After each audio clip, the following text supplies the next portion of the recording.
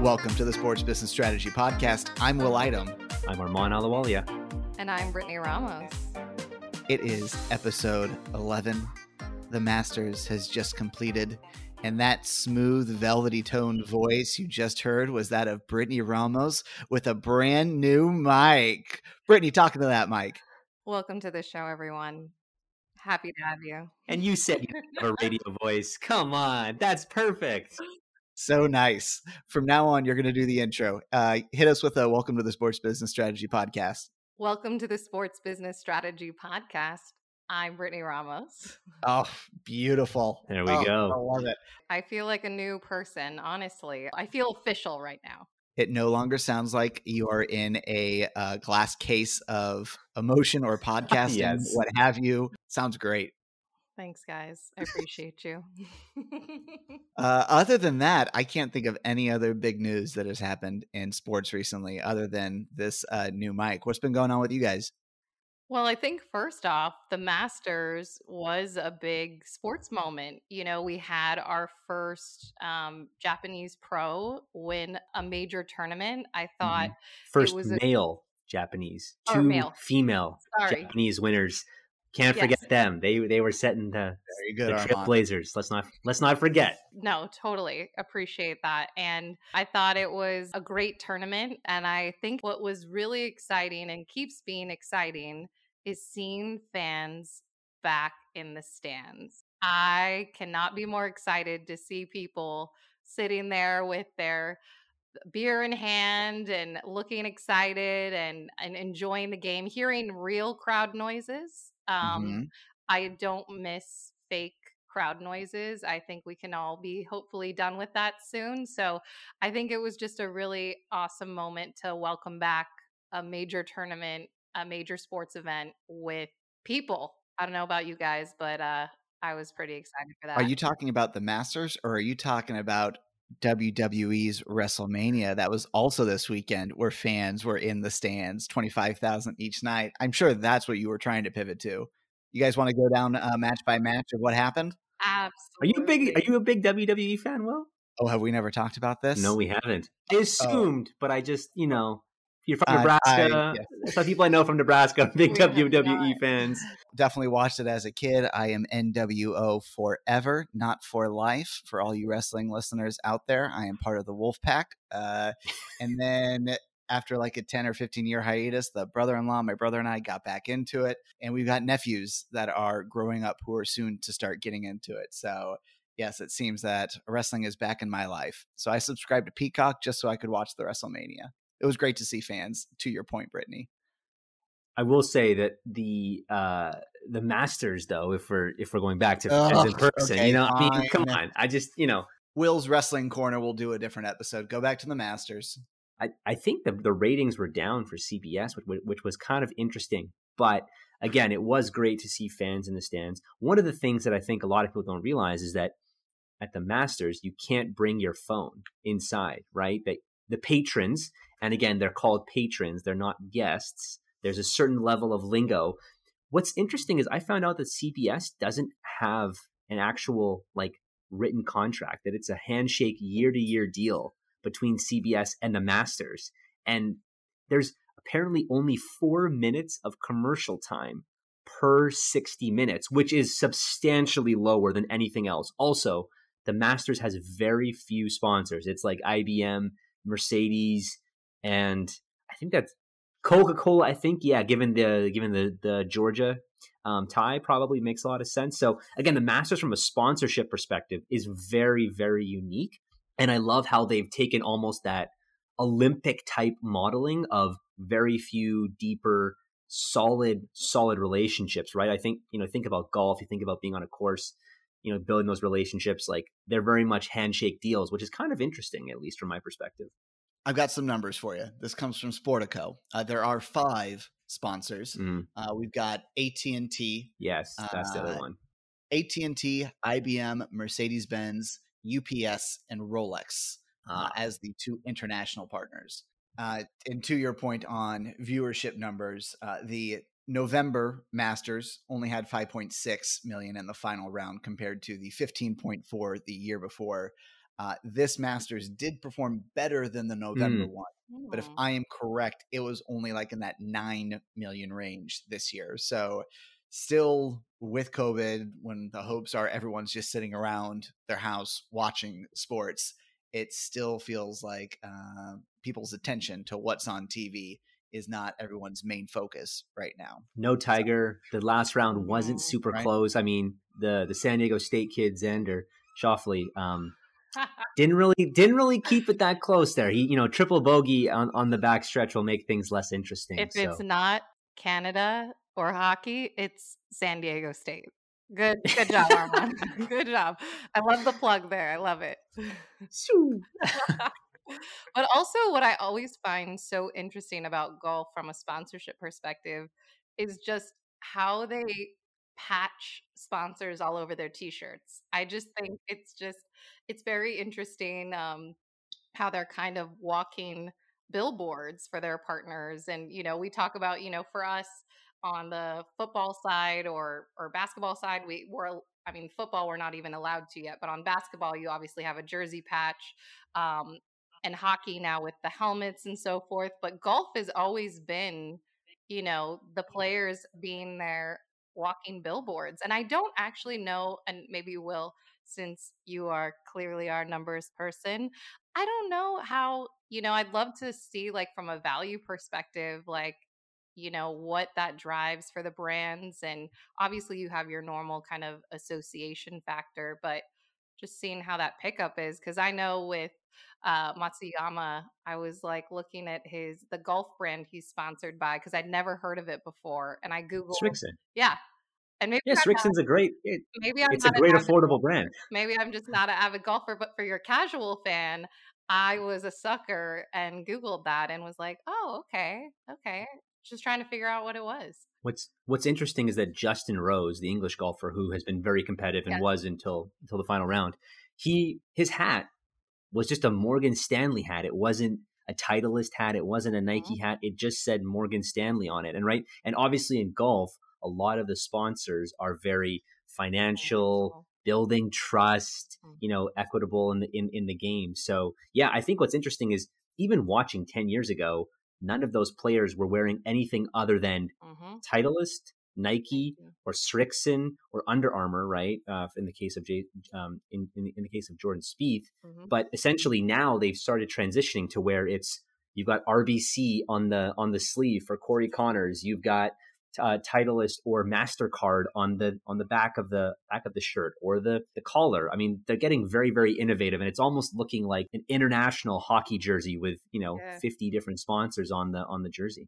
It was either Bryson DeChambeau or Koepka Brooks, who is actually well known for. I think it's Bryson, who is notorious for taking care of his partners. Whenever he's doing an interview, he's always making sure he's got like his drink partner in view, like he's on The Voice and he's got like that Coca-Cola cup and everything like that. So it's you can certainly notice it with the golfers that they understand that, hey, I'm good at golf and I'll make money off golf, but where the real money is if I've got sponsorship supporting me as well too.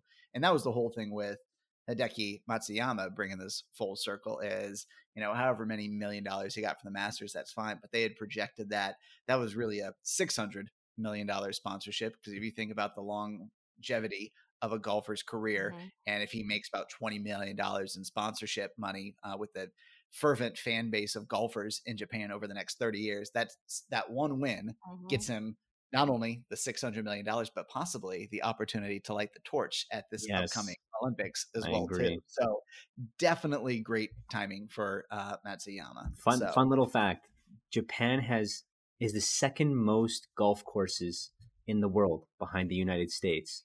I think we probably should do another shout out. I think a lot of those numbers, that info I got from Sportico. Yes. So Evan Williams, the unofficial news outlet of the Sports Business Strategy podcast. So thank you very much for your work, Kurt Badenhausen. Great job. That said, Hideki Matsuyama, an international star over across the Pacific Ocean, across the Atlantic Ocean, we have McLaren Racing, which is where this week's guest comes from. Who do we got on the pod today? We got James Bunbury from McLaren Racing. So as I'm sure you guys are well aware, I've pushed Formula One Drive to Survive. So we're very fortunate to have James Bunbury, who I met through virtually through a conference, and is working on the activation side, essentially overseeing their head principal partner there. So great interview. I definitely learned a lot. Brittany, I know you said you had some good insights out of the conversation as well. Yeah, I thought it was great. I think, for me, again, and as you mentioned, it was just a really big education piece.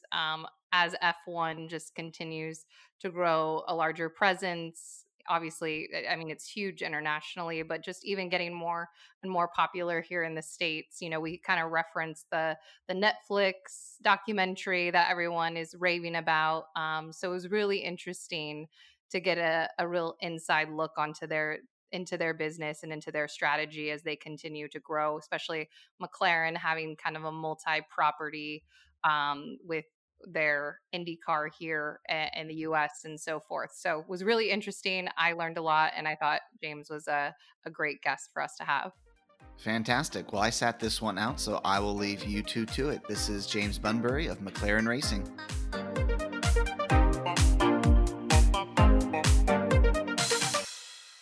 All right, and we have a special guest from across the pond. We are joined today by James Bunbury, who is the head of principal partner at McLaren Racing. James, how are we doing? Yeah, really, really good. Lovely to be here. Can I just quickly say thank you very much, firstly, for inviting me. It's such a pleasure to, I suppose, join such an illustrious group of guests already today. Well, spoken like a true Brit and being very polite. I love the intro there. So we start off all of our interviews, just like we do every other one, with a quick background of how you got to where you are today. Yeah, cool. Well, I've had a bit of a roundabout route into the sports industry. It's always been a massive passion of mine, but when I first left university, to be quite frank, I didn't really know what I wanted to do. I loved watching sport. Didn't really know a huge amount about, I suppose, the sport industry and the business of sport, and didn't really see it as a career opportunity for me. So tried my hand at a few other bits and pieces. I'd been quite successful in running music events, so tried my hand at that back here in London. Moved on to telesales, which is actually probably where I really had my first opportunity to understand how strategic thinking is, I suppose, integral to success. A lot of people in my team, it was all about volume. Make more calls, make more sales. That was the way that it was worked. And for me, I actually wanted to take a step back and understand, what are we selling here? Who's going to benefit from it? And actually do my research, go out and make a much more sort of targeted approach, and have much more meaningful and beneficial conversations with people. Yes, the volume wasn't there, but my success rate would be much, much higher. And it actually led me to be one of the most successful salespeople within the team. Anyway, from there, I thought, what do I truly love? Well, yes, it's sport. It's always been sport since I can even remember. So I wanted to try and find my hand into the sports industry, and was very lucky to get a role at IMG. So I worked within the mass participation division here at IMG UK, hospitality sales, sponsorship sales, and also account management. And then from there, I moved to a company called CSM Sports and Entertainment, who are big here in the UK and also big across the globe. And that was really where I sort of cut my teeth, understanding the importance of the relationship between brand and rights holder, working on that agency side, acting as that kind of linchpin. And I was very lucky to be given the freedom of both the business and my client, who were Lucozade Sport, who are a big British sports drink beverage, to explore how data, insights and strategy can really inform better decision making from a marketing perspective. How do we use that information to enhance the way that we distribute our content, or produce content that is more relevant to our audience, or actually how do we decide which partnerships we want to go into? And that's something that stuck with me from then on. And really, it's something I've always wanted to take with me forward into a future sport. I knew I wanted to go right out there, and I knew I wanted to move to Formula One. So in my current role, head of the principal partner, obviously my main responsibilities are making sure that our principal partner are able to leverage the right to maximum effect. And for me, that's about, not just being traditional rights holder potentially and saying, yes, no, that's what we can do, that's what we can't do with our rights. Working collaboratively with them to really understand our audience, understand the way that our channels work and how they can communicate with the individuals and our fans, and make sure that they're not just best leveraging our rights in terms of maximising the use of them and getting through them from a many perspectives across the year, but actually making sure that every single time that they use a right, it delivers against their core brand and partnership objective. Yeah, so I'm going to embarrass myself a little bit because I know it's been a craze and everyone's been watching the documentaries and everyone now I feel like has become a very big F1 fan. I have to watch it, so I apologize in advance. I have not. But, I'm just so interested in the space and would love to just really understand, and this is kind of from an educational perspective of understanding your guys' structure a little bit more, but just how your partnerships team is structured. Also, if you can tap into a little bit as you look to position the value of the McLaren racing team, what is that? And how do you go to market with that type of value proposition? So McLaren is a historic racing brand, many decades now. I suppose the way that we run our team is varied. Probably most fundamentally from McLaren back in 2016, 2017, when our current CEO came in, a guy called Zak Brown. Zak has a history from a bit of an agency background and set up an agency called Just Marketing, was predominantly to do with motorsports, and actually was bought by CSM, one of the agencies that I used to work for. So there's a little bit of crossover there. What's interesting about Zak is, he's a CEO of a Formula One team that comes into it with a commercial mindset. Both the guys and girls who work within, I suppose, the senior leadership of Formula One organisation are very operationally based. They're very much focused on how the team works and how the team runs. So having Zak come in from a commercial perspective kind of changes the way that the racing team as a mindset works. We have a marketing function within our racing team division. It's made up of about 80 odd people. It's actually led by a gentleman called Mark Waller, who you might be familiar with. He used to do a lot of work with the NFL. And Mark is an incredibly experienced guy, incredibly intelligent guy, and a real pleasure to work with. And he's sort of reshaped the organisation to, from a marketing perspective anyway, try and change the way that we approach challenges, and actually develop a little bit of you might want to call it sort of agency mentality within the rights holder. We want to make sure that our partners get the sense that everybody within our organisation is there to support the delivery of their objectives versus their rights. So we have multiple functions within our market department, comms, digital, creative, etc., to really support with that. And myself and the partnerships team, we act as those sort of liaisons, the client relationship managers, so to speak. And we rely heavily on our extended team to support on the delivery and the successful execution of those rights, those brand campaigns for our partners. Most of us are based in the UK. We are a British team. We are proud of that. But we'd be foolish not to have a global footprint, particularly from a partnership development perspective. There's huge opportunity in a number of regions, North America certainly being one of them, Australia and Asia Pacific, and Australia most notably because obviously we've got a new Australian driver on our lineup this year, but also America because we have a collaboration with an IndyCar team, the Aaron McLaren Schmidt-Peterson team, which makes us quite unique as well in the world of motorsport in the sense that we are one of the only teams, or in fact we are the only team, to have operations in two of the premier open-wheel racing series in the world. For our existing partners and prospective partners, you're not necessarily just signing up to a Formula One team, you're also signing up to a team who has access to IndyCar. Or you can sign up to a team who's potentially got options to work within Formula E and other sporting properties in motorsport moving forward. So it's a very exciting time for McLaren Racing as a whole, and also an exciting time for our partners to be part of that journey.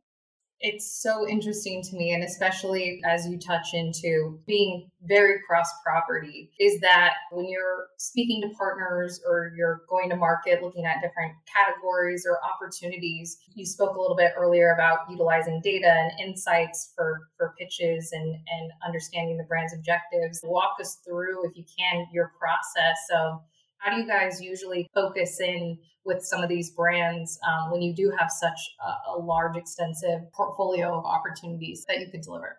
Yeah, I mean, it's probably more of a question for our PD team if I wanted to. I feel like I've potentially been remiss answering on their behalf. But, I appreciate that do you sometimes stretch yourself too thin? Do you lose the focus of your single property? If you do have all of these different options available. Look, for us, we're a bit of a heritage brand. We're very fortunate in the sense that we have a number of historic relationships that are ongoing, and I suppose substantiate our commercial program. Prove that, use the better term, proof is in the pudding there, so to speak. But ultimately, how we use data insight, particularly from my side of things, is making sure that we're supporting our existing partners in terms of delivering against their objectives. And the reason why we see that as so important is that, of course, new customers, new partners are vital revenue streams for us. But more importantly than that, our existing customers. How do we make sure that they're happy with the service that we're providing? And ultimately, how do we therefore provide them with an opportunity that they see growth within the properties that we can provide them with? And our principal partner is a great example of that. They had a relationship with us from a Formula 1 team perspective, and we had a conversation, and now they're a major partner with our IndyCar team. There are a number of partners who collaborate across both teams, and that provides them with a new opportunity, an opportunity to speak to a different audience. But equally, they understand the way that we work.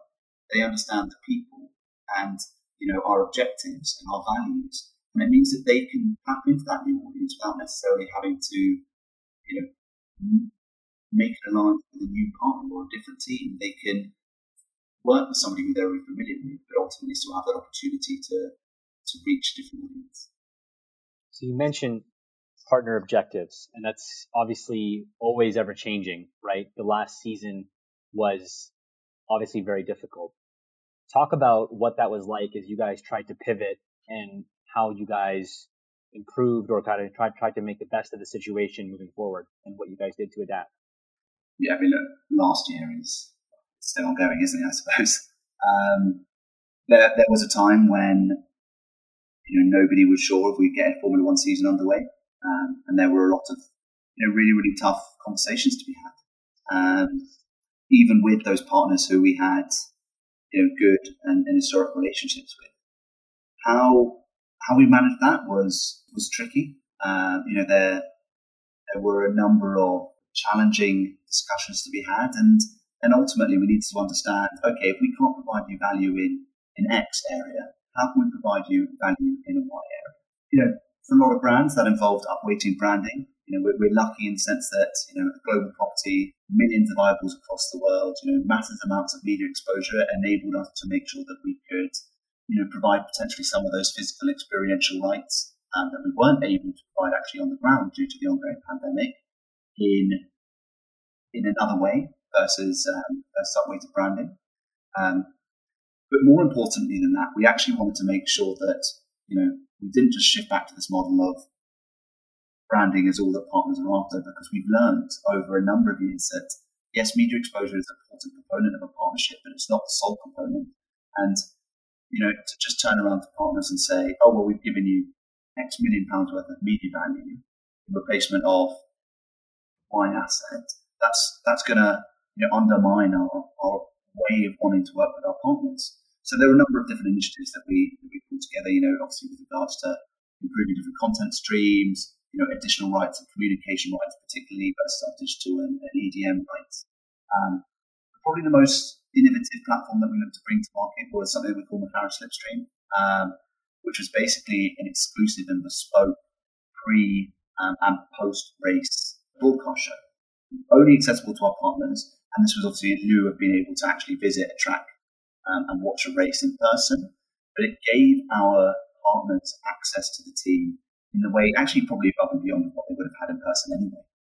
Real insight in terms of the people, what happens inside the garage, live Q&As with the drivers and personnel, and a real opportunity to showcase what McLaren was all about, and ultimately still provide a level of service and enjoyment that they unfortunately weren't able to experience in person. And the most exciting thing, I think, about Slipstream was working with our partners with regards to it being a completely new asset to understand how they could best leverage it. Initially it was just a case of, oh, well, we'll just invite our 20 most important people to watch it. But was that actually the most beneficial way of leveraging the platform? Were there ways that you could engage customers or potentially consumers, for example, in the platform and provide this bespoke experience that would help you develop, new and better relationships? And that for me was the most enjoyable thing. The team did a great job creating this platform, but how can we work with our partners to make sure that they truly see the value of it? And actually, as a result, yes, we're coming out of the pandemic. We're hoping we're going to have a 23 race calendar this year. We're going to have Paddock Club available at races. People will be able to go back to track. It's an exciting time for us. But Slipstream is still a product that we're offering. There's still a demand from our partners for that service. So, yes, of course, the pandemic caused a whole lot of headache, but it drove innovation. Innovation to an extent that actually it's allowed us to now increase our range of assets available to provide to partners. That's great, right? And obviously the strength of Formula One traditionally has been the hospitality element of it, right? To be able to switch like that to a more digital component and then potentially increase the reach for your partners, I'm sure has been extremely helpful, knowing that they're not just all able to go to the specific track in the specific part of the world, that you can reach people from different ways. Now, one of the things that you guys did a little bit differently than in the past was the McLaren car launch, where you introduced your new drivers and your new car and had them inside there, but also had a virtual kind of fan wall element to it. Talk about how that was another pivot from what you guys traditionally done and how that made an impact for your partners. Yeah, you're right. The team launch was certainly something different to what we've done in the past. It was a huge success in terms of improving the number of people who were aware of it. I think traditionally, car launch is seen as this opportunity to unveil a whole new livery. What's the design of the car going to look different? Well, for people who are into Formula One, they'll understand that actually there were very, very minor regulations. I say minor, they've actually had a pretty significant impact on performance.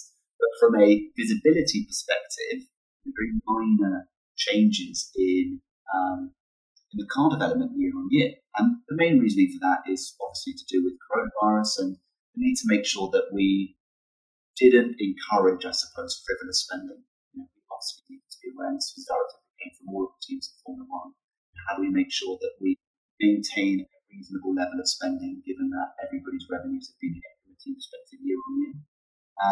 So we need to make sure that we did something a little bit different. And in Lando and Daniel, our two drivers, we see a really unique lineup from a driver perspective. Formula One is obviously very traditionally been seen as this sort of clinical and very sort of serious environment. And don't get me wrong, Daniel and Lando, when they step in the car, these guys are very focused. As I said earlier, that Formula One is an incredibly demanding sport. But what's really exciting for them is they have character. They have character outside of the sport that makes them a really attractive, asset from our partnership. And actually, these guys are the face of the team as much as the car is. And they provide a different way to bring the team to our audience. And actually, more importantly than that, they actually provide us with an opportunity to expand our audience. Formula One is traditionally seen as a white middle-class male sport. What Lando and Daniel bring, as well as a number of the changes actually being interjected by Formula One and obviously the likes of Lewis Hamilton and a number of other drivers as well, they provide this opportunity for us to attract younger and a different audience into the sport. Just like Drive to Survive has done, it's a really important component for us as a team and Formula One as a sport to make sure that we're bringing the next generation of fans through. How do we do that? How do we support that? And the team launch was an opportunity to show our team's character, our personality to an audience that's probably less clinical and less expected than what you would normally see from a Formula One team. And that from a partner perspective, huge amounts of opportunity, predominantly because we managed to increase the reach and number of impressions and the view time on a lot of the content. We obviously find ways, or try to find ways, that we can build our partners into that. There were a few complications due to a number of Technological development, we weren't able to show the full extent of the car during the team launch. Didn't want to give our rivals an opportunity to potentially copy some of those parts. Which did come with its own challenges because it meant that some of, for example, the branding placements weren't as visible as you might normally expect to see, just because they happened to be in a particular location which we didn't want to give away. But it was a really exciting journey for us. And actually the start of, I suppose, a more considered approach to our big marketing initiatives as a team moving forwards. What are going to be our big tentpole moments, given the fact that we already have 23 races in a year? We're probably not going to be able to do something big on every single race. What are going to be our key races? What are going to be our key activities?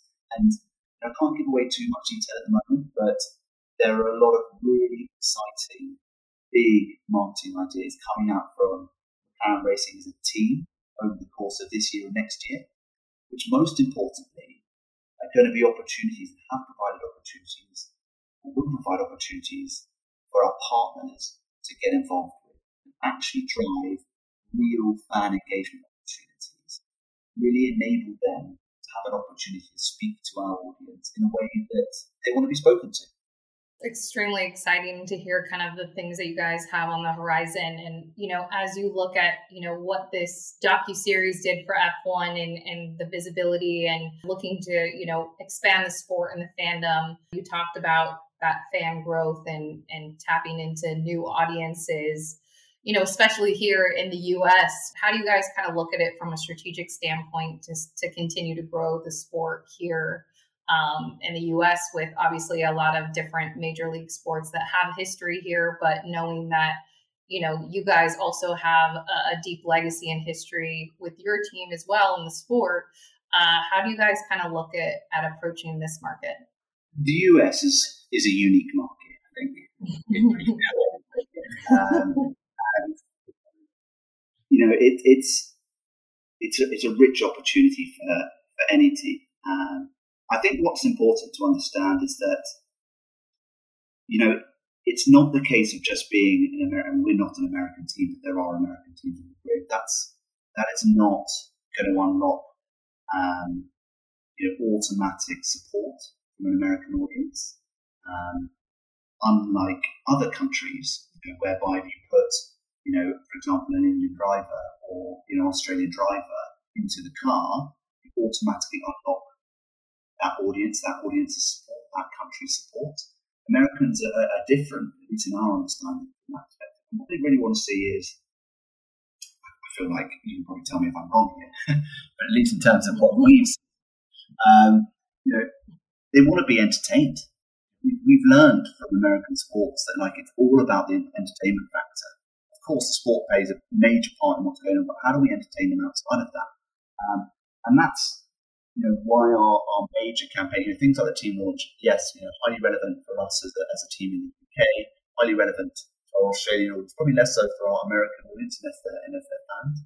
But what opportunities do we have to recruit fans in the States, through some of our big marketing activities? And the US Grand Prix is obviously a major tentpole moment for Formula One in the region when it's in Austin. So there will certainly be some really exciting things going on there. The other way that we're looking to support with our growth in the States is to make sure that or look to align with partners who have a major presence there. I've always seen partnerships as an opportunity, obviously, to support our interests as a rights holder perspective and take partners on that journey, give them an opportunity to access our audience. But how can we work with them to tap into their audiences, to their countries? And we've got a roster of partners, with massive global presence. Some of the ones that I used to look after or have looked after, like Coca-Cola, some of our Unilever consumer brands, major brands in the US that we can certainly look to work with to, unlock access to audiences in that country and grow our own audience profile, which ultimately will support both parties' agenda as the partnership moves on. I'm so just loving this from, like I said, an educational perspective on everything you guys are doing. Now I have to go watching the documentaries and follow everybody now. Yeah, I mean, I suppose the one thing to say is that the way that we're doing it isn't the same way that everybody's doing it. Do you know what I mean? Yeah. I think that's what helps us. Maybe I'm biased. It helps us stand out on the grid. We want to make sure that we're building a commercial program for ourselves and for our partners that differentiates us from the competition. We're all trying to do the same thing on track, and of course, results on the track are really important. And I'm very pleased to say that our trajectory is incredibly positive.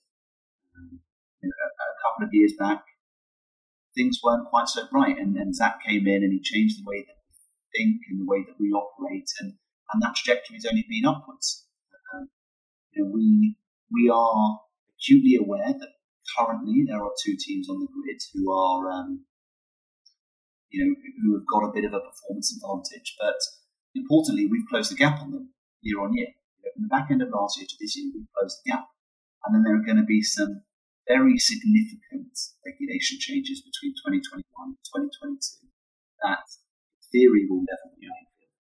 They're going to implement a load of schemes, things like I've called it similar to the draft, for example. So wind tunnels, massive for aero development, and the team that finished top next year will get less time in the wind tunnel than the team that finished bottom. So in the same way that you might have got drafted in one of your sports and the team that finishes last gets the first pick, this is a way of us trying to make sure that the competition is there and that Formula One remains a really interesting and exciting sport for fans. Because, I don't know, maybe I'm just talking for myself, but personally, I don't like to see the same team winning every week. I want to make sure that there's a bit of variety and everybody feels that there's an opportunity for them to do it. Yeah, and I think something coming off of that, and again, continues to go into this educational piece for me, but just, you talk about obviously not totally always relying on the performance on the track. And what do you, when you guys are looking at, because I think that's super important. I think, it's important for a brand not to rely solely just on performance. I think, you have to look at how you can create solutions and opportunities and great experiences for partners off the field, the track, or whatnot. How do you guys really try to differentiate yourself from an experience perspective for partners, for fans off the track that really kind of sets you guys apart maybe from others in the sport itself or just across sports in general? There are other teams that are doing similar things to us.